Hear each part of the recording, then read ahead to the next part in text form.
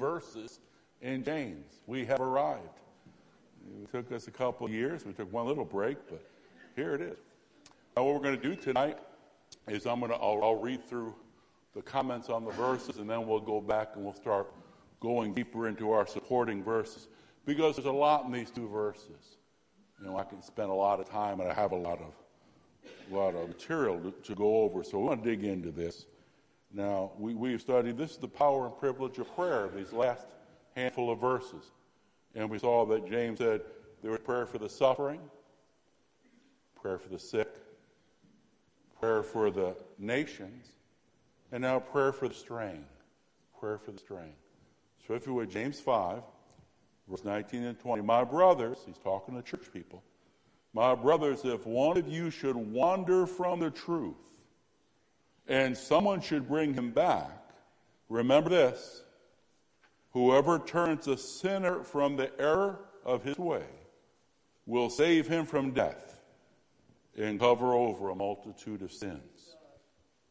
Praying for the straying. It's interesting that James closes his letter this way. Not a typical closing if you know your epistles. Not a lot that they close with the benediction, with greetings, with say hello to this one, so and so sends their love. But he ends this letter with a call to action, prayer for the straying. And so again, let me just read through some comments, and we'll go back and we'll start digging in. But once we get to the verses, who knows where we end? It is clear from the word brothers that James is addressing this exhortation to believers. It is also apparent that he speaks of the possibility that one of them may wander from the truth. Sobering thought, isn't it? I got 15 badges from Sunday school attendance. Don't make any difference. You can wander from the truth. Amen? This thing, you got to finish this race. There are no points for what you did, 20, hey, you better finish this race. Here we go. Wander from the truth. So James's purpose in these closing verses is to encourage Christians to make an effort to bring the wanderer back. How about that? I know it hurts our pride sometimes when someone calls and says, "Where you been?" Thank God someone loves you enough to ask. Amen? The Bible just said to do that, didn't it? It's to go after the wanderer.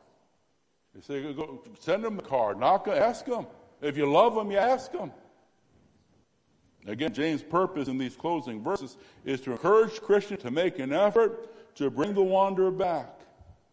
Now, James defines the wanderer from sound doctrine and godly living as a sinner. If you notice that, he says, remember this: whoever turns a sinner from the error of his ways. And so you can wander from proper doctrine, you can wander from proper living. Either way, there's a wandering there. There's a going astray in lifestyle or going astray in theology. Now, while James does not specifically name prayer in these verses, the implication is there. After all, we prayed for the sick, we've prayed for ourselves, we're praying for the nation. Well, surely we'll pray for the one who wanders from the truth, as well as trying to reach out to him and run him down and send him a card and get him back. Again, remember, for James, correct doctrine cannot be separated from correct behavior. So he's got those two things going here. But a great danger from wandering, in the Old Testament, the term would be the backslider. It's older language, but it's from the backslider. There's great danger from backsliding or being a wanderer. Number one, God may discipline him. You bring different degrees of discipline. We would call a parent that never disciplines their kid a poor parent, wouldn't we? Isn't that right? True, right? You think God's a poor parent? You think our Heavenly Father is a poor parent? If we who are human and would love our kids enough to discipline them, because we don't want them to do what's wrong that could be harmful and go down the wrong, if we would discipline, how much more a perfect Heavenly Father? And so again, we don't realize that. We know if our kids copped an attitude, there'd be discipline. If our kids told a lie, there'd be what? All right, if our kids broke the rules that were clearly given, there'd be. Why in the world would we think God Almighty wouldn't do that to his kids? We don't think straight sometimes, do we? We've allowed some of this greasy stuff to get in the church. We've missed comprehension of who God is. faces the possibility, number 2, of sin unto death. Sin unto death. God wants you to finish your life. God wants you to finish your full years. Don't live in such a way that out of God's mercy, he takes you home prematurely. And if we get far enough, we'll look at that in 1 John 5. Amen? And of course, great danger for the wanderer, because the wanderer, the backslider, can influence others and lead others astray. Influence is, if you're a person of influence, not everyone has strong influence. Everyone has a measure of influence. Some people are rich. The stronger influence you have, the greater judgment you'll have when you stand before God, because you affect more people by the life you live. Some people, again, they're sweet and lovely, but they don't carry a lot of. There's other people that have influence. And as they go, much is required to whom much is given. All right, let's go back. Let's start our study. It is clear from the word brothers that James is addressing and exhorting believers.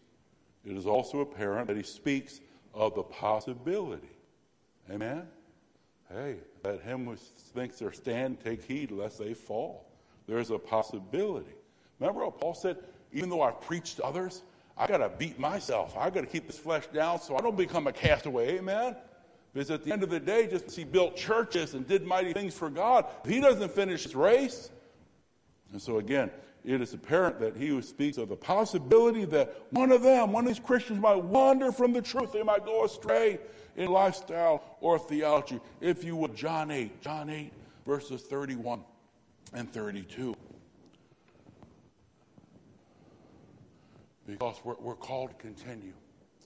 To the Jews who had believed on Jesus, who made a public profession, he says, if you hold to my teaching, New American Standard, if you continue in my teaching, if you continue, the word is continue, amen? He that finishes shall be saved, amen? If you hold to my teaching, then you're really my disciples. And then you'll know the truth, and the truth will set you free. But the key is, if you hold to my teaching, not wander from my teaching, not leave my teaching, amen? New American, I love New American. If you continue in my teaching, that's the proof of discipleship.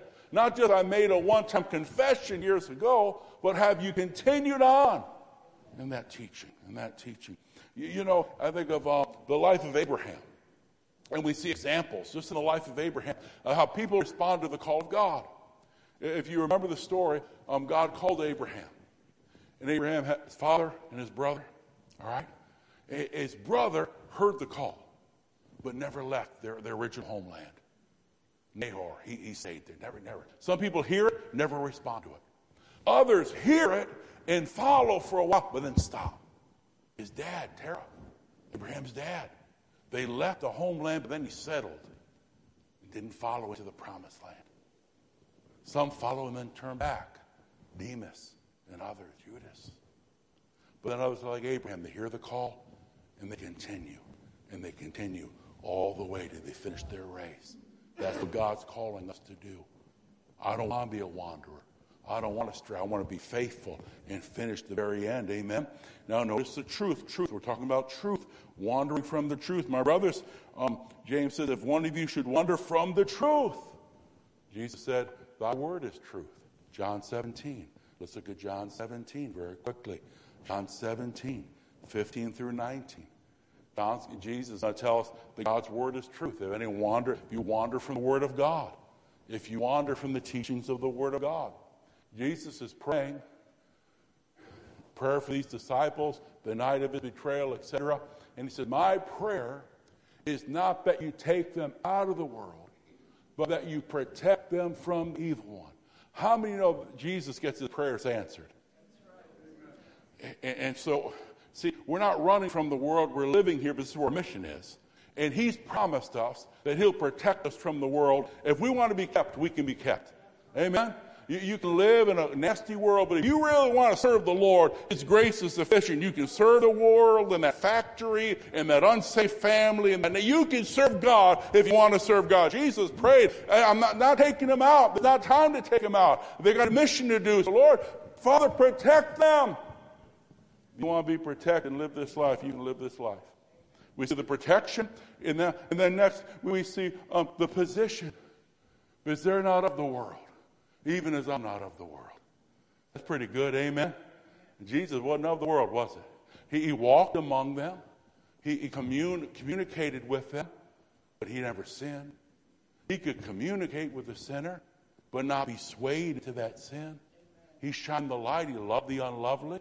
He wasn't afraid to be around sinners because he had to share he was there to save the sinners. Amen. The doctor comes for the sick, not the healthy. So you see, there's protection in verse 15. And then there's position in verse 16. 15 is protection. 16 is position. Our position, like Christ. We're in the world. We're not of it, but we're in this world. Amen? Sometimes Christians go too far trying to get out of the world. But, salt has to salt, we got to use our salt and light where it's needed. Amen?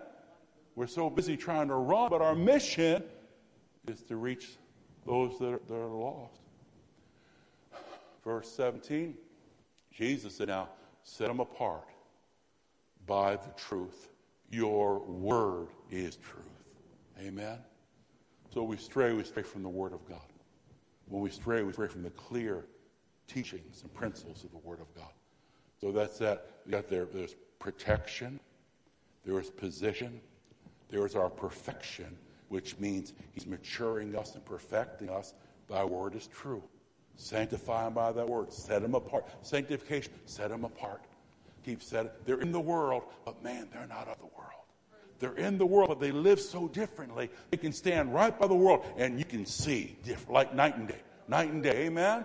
You know that. You ever work in a factory or someplace where they got no rules, amen? They ain't got no PC rules. I mean, they just, they say what they say and they do what they do. And if you're a real Christian, man, you stick out like talk about light in a dark place, amen? And if you don't, you need to get saved. I mean, light is brighter when the darkness. Isn't it true? So Jesus, he said, he's protecting us. So you don't have to wander or stray. There's no excuse to backslide unless you want to backslide. And that's where your heart is, and we're going to get to that later. But if you want to stay, you can stay. If you want to finish, he'll make sure you finish. So there's protection. Amen? And there's position. This is our mission field in the world. We're in the world. It's not ready. We're not raptured yet. We haven't died yet. So we're supposed to be here. But while we're here, he protects us. While we're here, he perfects us. You can grow in an ugly world. You can keep growing in Jesus, even though those around you are still as lost as ever. He'll perfect us. How? By his word. As you get that word of God in you, and you begin to study that word, and love that word, and live by that word, you get perfected. You get matured. So what do we got here? We've got a protection, position, perfection, and then here finally is our purpose. Here's our purpose. This is why he's protecting us. And this is why he's perfecting us. Because we have a purpose. As you sent me, he's praying, Father, as you sent me into the world, I have sent them into the world. We've got a mission, don't we? We have a purpose. We've got to reach lost for Christ. We've got to shine this light. We've got to touch people for Jesus' sake. So we recognize some are wandering. But the goal, Jesus said, if you're really my disciple, one way we're going to know it is you continue in my word. You don't just make a profession and you follow and you finish. And we see that if you make up your mind to do that, he'll protect you, he'll perfect you, he'll use you. Isn't it wonderful? You can make it if you want to make it. All right. Now, James' purpose in these closing verses is to encourage Christians now to make an effort to bring the wanderer back. Not only am I going to pray for them, but you call them and you reach them. I can remember a young man that for a good season he wound up pastoring a church or so, but he used to run a car business. And one time old Pastor Veach kind of stumbled in there and needed his car. And don't take that prophet long to recognize, son, you used to be a Christian. And his eyes got about this big. And he kind of read his mail, but again, that's what Pastor Veach, that's how he operated. In fact, you probably had a calling on, didn't you? Oh, big old guy. Head goes down. Tears start filling his eyes. Well, he tried to avoid them. he moved to a different place. And old Pastor Veach, like a hound from heaven. I mean, he called up, he don't work there anymore. Where's he working now? He'd show up. Hey, Jackson, he'd see him. Oh, Brother Veach, he tried to avoid him. So finally God got a hold of him. And all those years being backslid, he finally got his act together. God used him to plant a church. It went a good 10, 15 years. It touched a lot of souls. They reached a lot of people. Well, but Pastor Veach went after the wanderer. Once he recognized the hand God was on the young, and boom. So that's good. That's a good thing. Amen? We do it lovingly. We do it, that's what the Bible says to do. That's what Jesus did, right? He came and he seeked and saved those who are lost. He sought us out. You see, he didn't wait for us just to come to him. He sought us. And this is what we're supposed to be doing here. Again, encouraging Christians to make the effort to bring the wanderer back. Brother MacArthur writes, realizing the terrible fate that awaits the unrepentant sinner should motivate believers to call the strays back to salvation, to call them back to the truth of the gospel. Amen? But they might get bothered. They're going to be more bothered in hell. I mean, that's where we're headed. Am I talking to anybody? Amen? All right. Amen. James defines the wanderer again from sound doctrine and godly living as a sinner. Verse 20, my brothers, if one of you should wander from the truth, we talked about that, and someone should bring him back, remember this, whoever turns a sinner from the error of his ways. He's calling that person a sinner. A sinner. Let's go to a couple of verses, if you would. 1 John 2 and 19. 1 John 2 and 19. In the context here, some teachers and leaders in the early church that proved to be false and counterfeit brethren. But he's going to make a distinction of them. 1 John 2 and 19.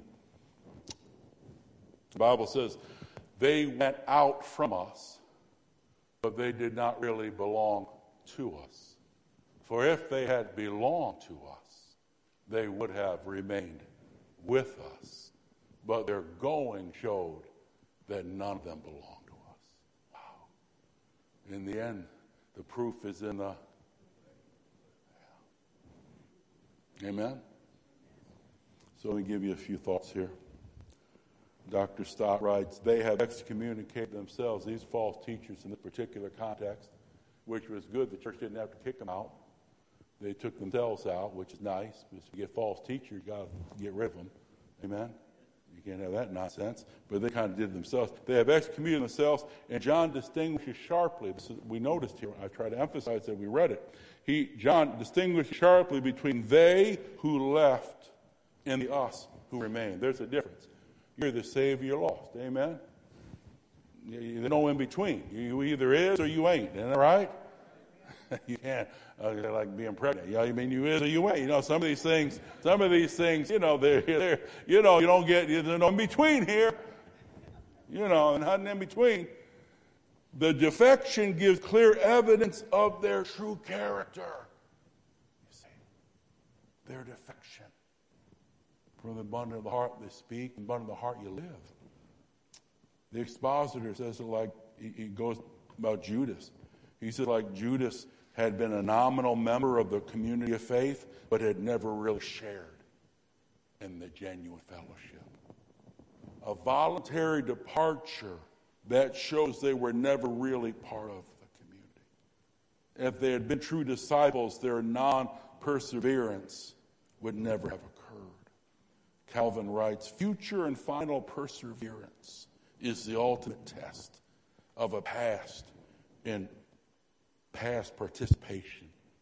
Go, if you would, not, they don't have this up top, so if you would, go to Hebrews 3. Go to Hebrews 3. I didn't give this to them up top, so you have to excuse us, but I just want you to see along these lines, so the key is finishing. Jesus said, if you're really my disciple, you continue in my truth. Amen?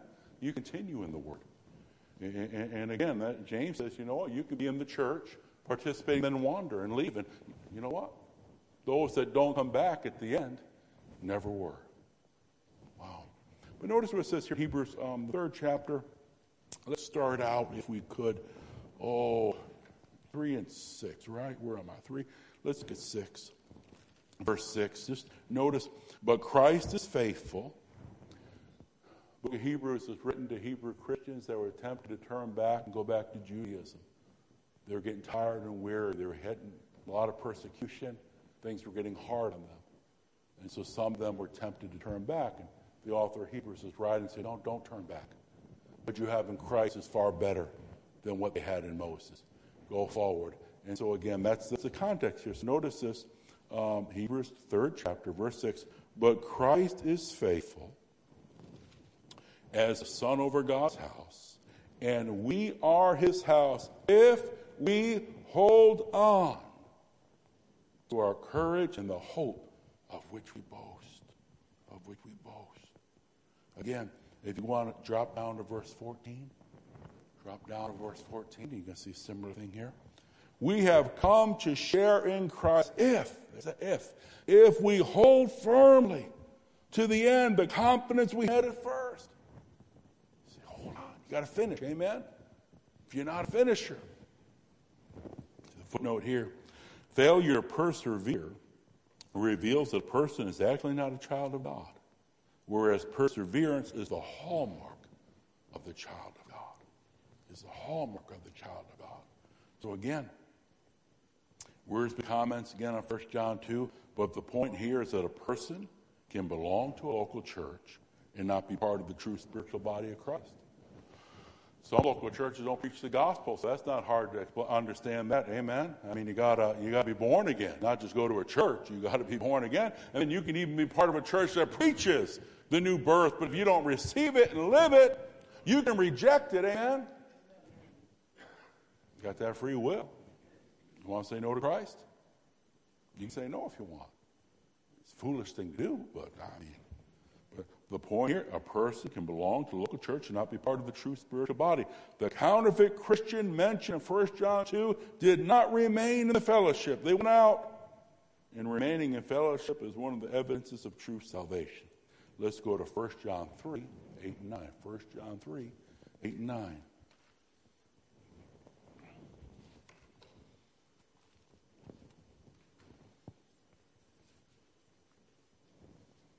Talking about the person that wanders. Some would wander from right doctrine. Others wander from right living. Wander from the fellowship of the saints. Now, in 1 John 3, 8, 9, these are lies of counterfeit Christians that are attempting to deceive and really defile the elect. Those that are real. They're going to try to say, that's all right. You can sleep around. God's full of grace. That's okay. You can cheat and lie. God's really a God of love. You see, and they're telling it now. We're going to see this here now. 1 John, 3rd chapter. Verse 8 is popular. Verse 9, not so much. He who does, in fact, go to verse 7. You got your Bible. I'm going to take you to verse 7. Because I just want to see how John starts out this thought. Verse 7, dear children, loving children, little children. He's a father speaking, dear children, do not let anyone lead you astray. You see, some of these false teachers and teachings will lead you astray if you listen to them. Amen? If you're not a stickler to the Word of God and you believe anything, they'll just, dear children, do not let anyone lead you astray. He who does what is right is righteous, just as he is righteous. He who does what is sinful is of the devil. That's your lifestyle. That's who you belong to him. Because the devil's been sinning from the beginning, and the reason or the purpose the Son of God appeared was to destroy the devil's work. Now, verse 9 is the one we're going to focus on. No one born of God will continue to sin. It's no longer our lifestyle. It's no longer happening. If you're born again, amen? You can't sin and be easy. If you're really saved, even if you do miss it, you feel bad about it. You feel guilty about it. You want to run to God and say, forgive me, Lord. Amen? There's a conscience that's alive, and the Spirit of God keeps us tender. And we know there's a right and there's a wrong. And even, God forbid, but even when we do miss it, we don't just accept that. We say, Lord, forgive me. Help me do better next time. Forgive me and help me. No one who is born of God will continue in sin because God's seed remains. And he's been born from God. Got a new nature now. There's been a regeneration. He cannot go on sinning because he's been born of God. Wow. Look at that. If you want to keep going, this is how we know who the children of God are and who the children of the devil are. Anyone who does not do what is right is not a child of God, nor is anyone who does not love the brethren. But verse 9, talking about habitually, the habit. It's not that we become without sin, but we don't sin like we used to. And when we do it, we repent of it. Let's look at some notes here. Again, Wiersbe writes, counterfeit Christians are trying to convince true believers that a person can be quote-unquote saved and still practice sin. We don't practice it. Now, we might fall, and slip up. Oops, my temper got the best of me. But when you do that, you're a real Christian. You don't feel good about it. And you don't justify. You say, Lord, forgive me. Help me do better. Amen? Now, there was a time when I wasn't saved, and trust me, I wasn't feeling bad about it at all. Is that right? You can tell the difference, can't you? When you weren't saved, it didn't bother me at all. If you left that $5 bill there, you lost my game. I'll put it right here. Amen? But now, when you get saved, all of a sudden, anything dishonest, you feel it's not right. Got the Holy Ghost now. Isn't that true? He's a Holy Spirit. Holy inside now. Isn't that right? Now, before, man, if you were nasty to me, I'd get twice as nasty to you. Wouldn't feel bad about it at all. So you got it coming. Shouldn't have said that. But now, you feel, oh, sorry, I'm sorry. Forgive me. I shouldn't have said that. Having a bad day, I know there's no excuse. But just see, we're different now. We've got a new nature now, don't we? Amen? And you can always tell nature by its appetite. Before you were saved, you had an appetite for. Then when you get saved, there's a new appetite. And the things we love now, think about some of y'all that weren't saved in your 20s. Can you ever imagine yourself sitting in a little Bible study on a Wednesday night, on a Bible study, have your notebook out? If someone would have told you that when you were 22, 23, you would have said, what, are you nuts? What are you, because the nature back then, amen, had different appetite, have different desires, different hunger for different things. Then you get saved and it all changes. Then you get saved, man. And the ones you used to laugh at, now you're worse than them. You're praising God. You're saying hallelujah. And you're weeping 1 minute, shouting the next. And, you used to laugh at them, and now you're worse one of them. New nature. Isn't that true? A new nature. And like the man says, chickens cluck, ducks quack, and Holy Ghost people praise the Lord. Amen? We shout and sing. And it's the normal expression of life within, And so again, Wiersbe writes, counterfeit Christians here are trying to convince true believers that a person can be saved and still practice sin. Now, John doesn't deny that Christians sin. If you go to the first chapter, that's where he says, if you do sin. Not that you should try to sin or make an excuse for sin, but we are still fallen people in a fallen. If you confess your sins, he's faithful and just to forgive them and cleanse you. He's saying, so if you do, but we don't justify it. And we don't rationalize it. We confess it and get cleansed and get back in there. Amen? Amen? And so again, John doesn't deny that Christians sin, but he does deny that Christians can live in sin. That's no longer my lifestyle. Amen? That's no longer my habitual life living. Amen? It's no longer the person's lifestyle or habit. He doesn't practice sinful behaviors. Amen. Again, if you looked at in 1 John 3, if you looked at verse 6, if you have that, 1 John 3, and if you look at there at verse 6. Amen. No one who lives in him keeps on sinning.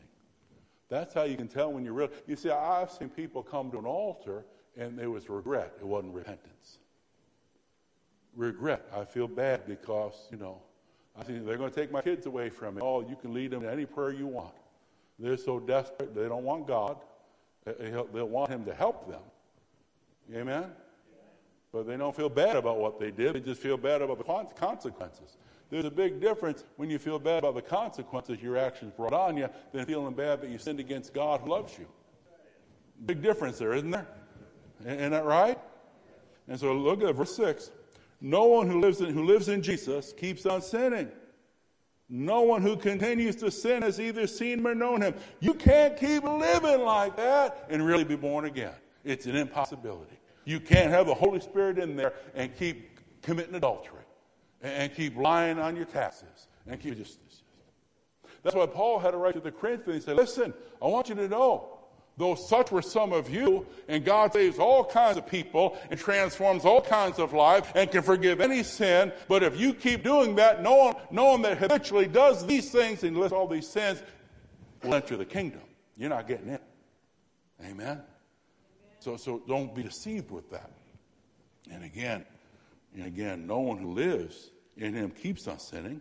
No one who continues to sin has either seen him or has known him.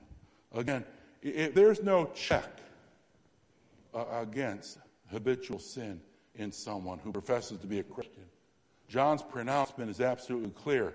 Salvation never took place. We don't change overnight, and some people come out of hardest strongholds, etc. But there's a change. There's a change. There is a change. And even it takes a while to get victory in areas. The areas that we didn't mind before make us weak now. The areas that we enjoyed before make us ashamed now. There's a difference, amen? Because we're in this process. Like we always say, we're all under construction. No one's arrived. Amen? But there's a whole different attitude in the one that's truly been born again. That's the key. There's a whole different attitude from the one that's been born again. Amen. You can't go on living that way sinfully if you've truly been born again. Because the Spirit will convict me. If grieved, saddened within me. That person fights against that because he wants to please God now. Now that he has the revelation of how much God loved him, how Jesus died for him, he wants to please the Lord. It matters what the Lord thinks now. Amen? Before we didn't want to do our own thing. But then when you have a real encounter with the Lord and you realize how much he loved you and how he died for you, now it's like, Lord, I don't want, it's like the little story. I know it's a silly little story, but when some of you little teenage girls were playing that game, you tell your parents we're going to stay at your house, and I'll tell them we're staying at we'll go to no one's house. All right? And this one little girl wouldn't do it.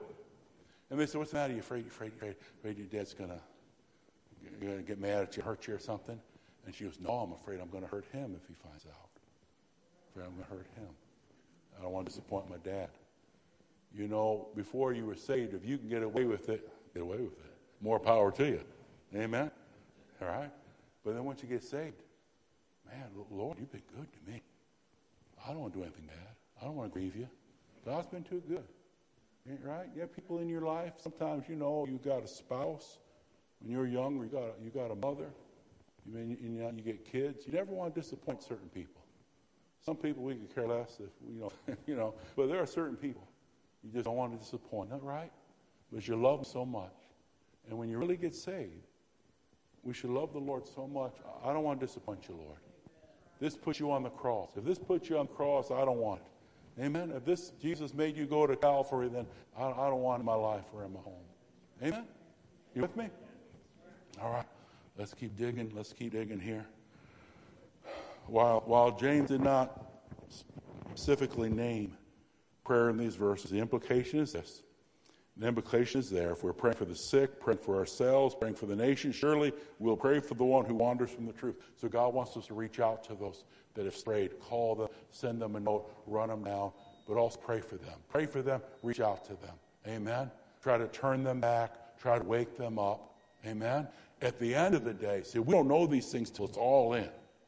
God knows everything. We don't know. But our job is to keep reaching out. Our job is to go after them. Amen?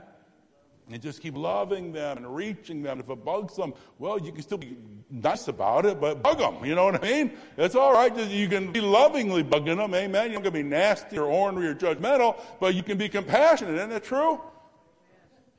Oh, man, I'll tell you. One of my heroes in church history is D.L. Moody. I love D.L. Moody, great evangelist. He shook 2 nations. He never went to college. He's got a college 100 years old after his name. I mean, he's just something, amen? And he was a great soul winner. Did my job in Chicago. But, he had to move with his uncle when he was a young man. His uncle was in Chicago. He moved from the Massachusetts area. And one of the rules, the uncle said, well, D.L., if you're coming here to live with me, you got to go to church with me. We go to Sunday school and we go to church. And so D.L. was in a class. He didn't have any Bible training. His dad died when he was young. He was in Sunday school class, these teenage boys that age. And there's a guy, Edward Kimball, a dry goods salesman. Don't that sound boring? A dry goods salesman. And just the descriptions of him, he don't sound very exciting. He sounds like he'd have us all nodding off, worse than me. He'd put them right to sleep. And this is the first day of class. He says, open up to John. And, well, D.L. didn't know John from The Man on the Moon. And the other kids started teasing him. And just when Moody's getting ready to break and leave, here's the guy that God's going to use to shake two continents. He shakes England, Scotland. He shakes America. Just about, Mr. Kimball says, here, D.L., you can use my Bible, and it's opened up. D.L. said, years later, I was getting ready to leave and never come back. Because boys, teenage boys can be. Amen. Well, Kimball had such a burden for his kids, and he found out he was ill. And he got such a burden. He went horse and buggy to every home of every student he had. And he said, well, I got to know if you're saved. And D.L. was working for his uncle's, I think, in the back of the shoe store. And he found him in the back. D.L., I got to know, is your heart right with God? I'm going soon. I got to know, are my kids right with God? He got saved. This man that God used preached to thousands and thousands. Never went beyond high school. Never was ordained. You go to Chicago and there's Moody Church, Moody Bible Institute. The meetings he had were phenomenal. He was called one of the greatest events. He would preach the love of God. People say, Moody's the only one that will listen to sinners. Say, Moody's the only one we like to listen to preach on hell because he preaches hell through tears. But he loved people into the kingdom. What a soul winner. He got saved, and back then, you didn't just volunteer to be a Sunday school teacher. They said, no, you got to get your own class if you want to be a Sunday school teacher. And back then you had to pay for seats. So these churches, free church, that's because the seats were free. A lot of other ones, you had to pay dues. You got to pay for that pew. And they said, no, he did good in business, so he paid for a pew. He'd fill them all with kids. He'd go to the street urchins. That was the name they used back in those days. And he'd bring them, what a man. What a man. But someone chased him down. Someone didn't know if he was a wanderer or not and wanted to make sure he was saved. And here this Sunday school teacher, not a very charismatic, you don't know who God brings across your path. You don't know. Everybody, somebody, Jesus, amen? But I always think of that story. Here's this Sunday school teacher making sure these teenage boys, how did D.L. Moody, God would use so mightily. Man. Let's keep reading here. Let's keep reading. Oh, hallelujah. Great danger for the wanderer. We want to reach them because there's a danger. Number one, God may discipline them. And the disciplines of God, there are different degrees in that. And there's Hebrews 12, 1 Corinthians 11. But also he faces the possibility of the sin unto death. And I don't know. Time is getting short here. 1 John 5, 16, 17. 1 John 5, 16, 17. And we don't really have time to go super deep. But there's a reason why we should never be complacent when it comes to reaching people that have strayed. But we should make every effort and go beyond. Amen? To make sure, are your heart right? Get right. And pray them through so it's a real thing. So it's a real thing. Here we go. Let's go 16 and 17. Let's go to verses 16 and 17. Here we go. If anyone sees a brother sinning a sin that does not lead to death, he will ask, and he will give him life.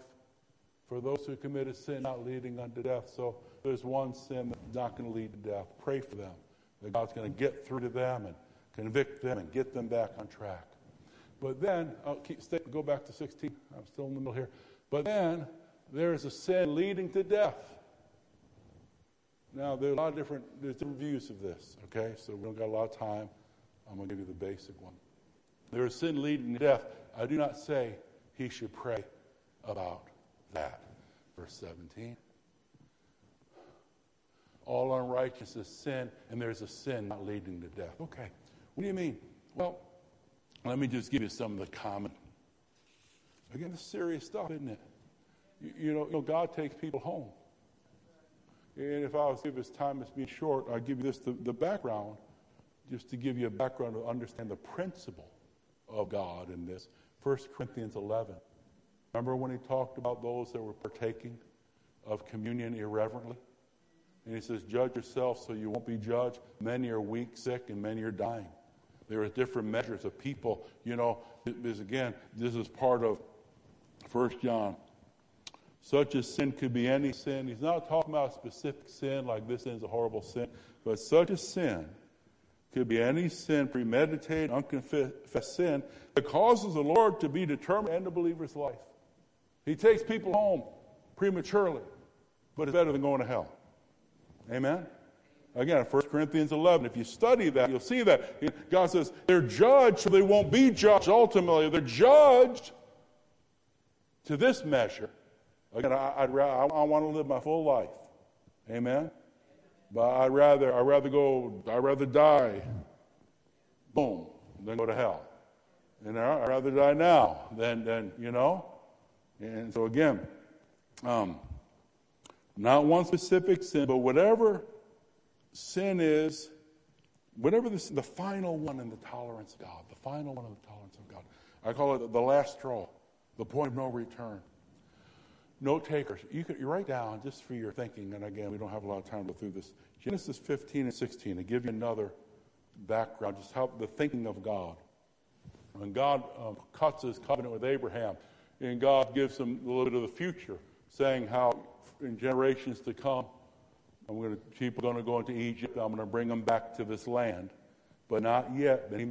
God uses this phrase, Genesis 15, 16, the sin of the Amorites has not reached its full measure. God says there's a delay in my judgment, because even God measures everything perfectly. And in the same way he does that with people.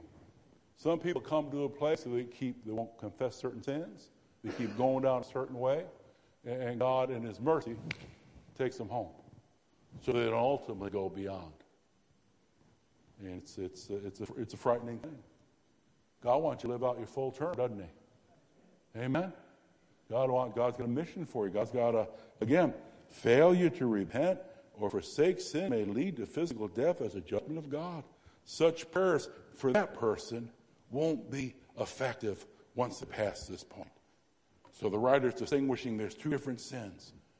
The important thing, pray for people. Amen? But there reaches a point where God says, let's pray for people that we know. But, we've seen it, right? Again, words be right. All unrighteousness is sin, but some sin is worse than others. All sin is hateful to God, should be hateful to the believer, but some sin is punished by death. And John tells us here about the case of a brother whose life was taken because of sin. Not one specific one. If you do this, you're going. But it's almost that attitude of stubbornness towards God that you continue, and finally God, who's all wise, takes that person home. Again, give you the background. 1 Corinthians 11. When you study that, you'll see how Paul says, that's why if we judge ourselves, we won't be judged. If we repent of that sin, right, when the Holy Spirit speaks to us, when the Word of God is clear to us, we don't grieve the Spirit, don't fight the Spirit. But like Paul writes in 1 Corinthians, some people got sick, some were weak, some died prematurely because they wouldn't reverence the body of Christ. They wouldn't partake of communion. And God had dealt with them enough. And God said, time's up. Time's up. So he judged them so they wouldn't be judged ultimately. This is God dealing with Christians now. Amen? So again, when people wander, we want to pray for them.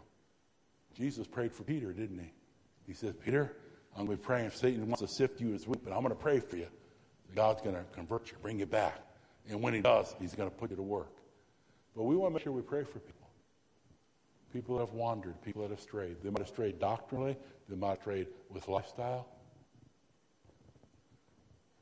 Lovingly, but boldly. Call them, text them, write them, certainly pray for them. Amen? Because we want them to get back. And we certainly don't want, we don't want people. Listen, like I said, number one, you can come under God's own chastisement. It's not good to be chastised. Amen? It's not good to be chastised. See, we've gone so opposite a balanced Bible that certain things seem extreme to us because we don't study the whole counsel of God anymore. So people can go through horrible things, blaming the devil, and the whole time God's trying to say, I'm trying to get your attention. I'm trying to wake up. First time something negative happens, before you blame the devil or the in-law, let a man examine himself.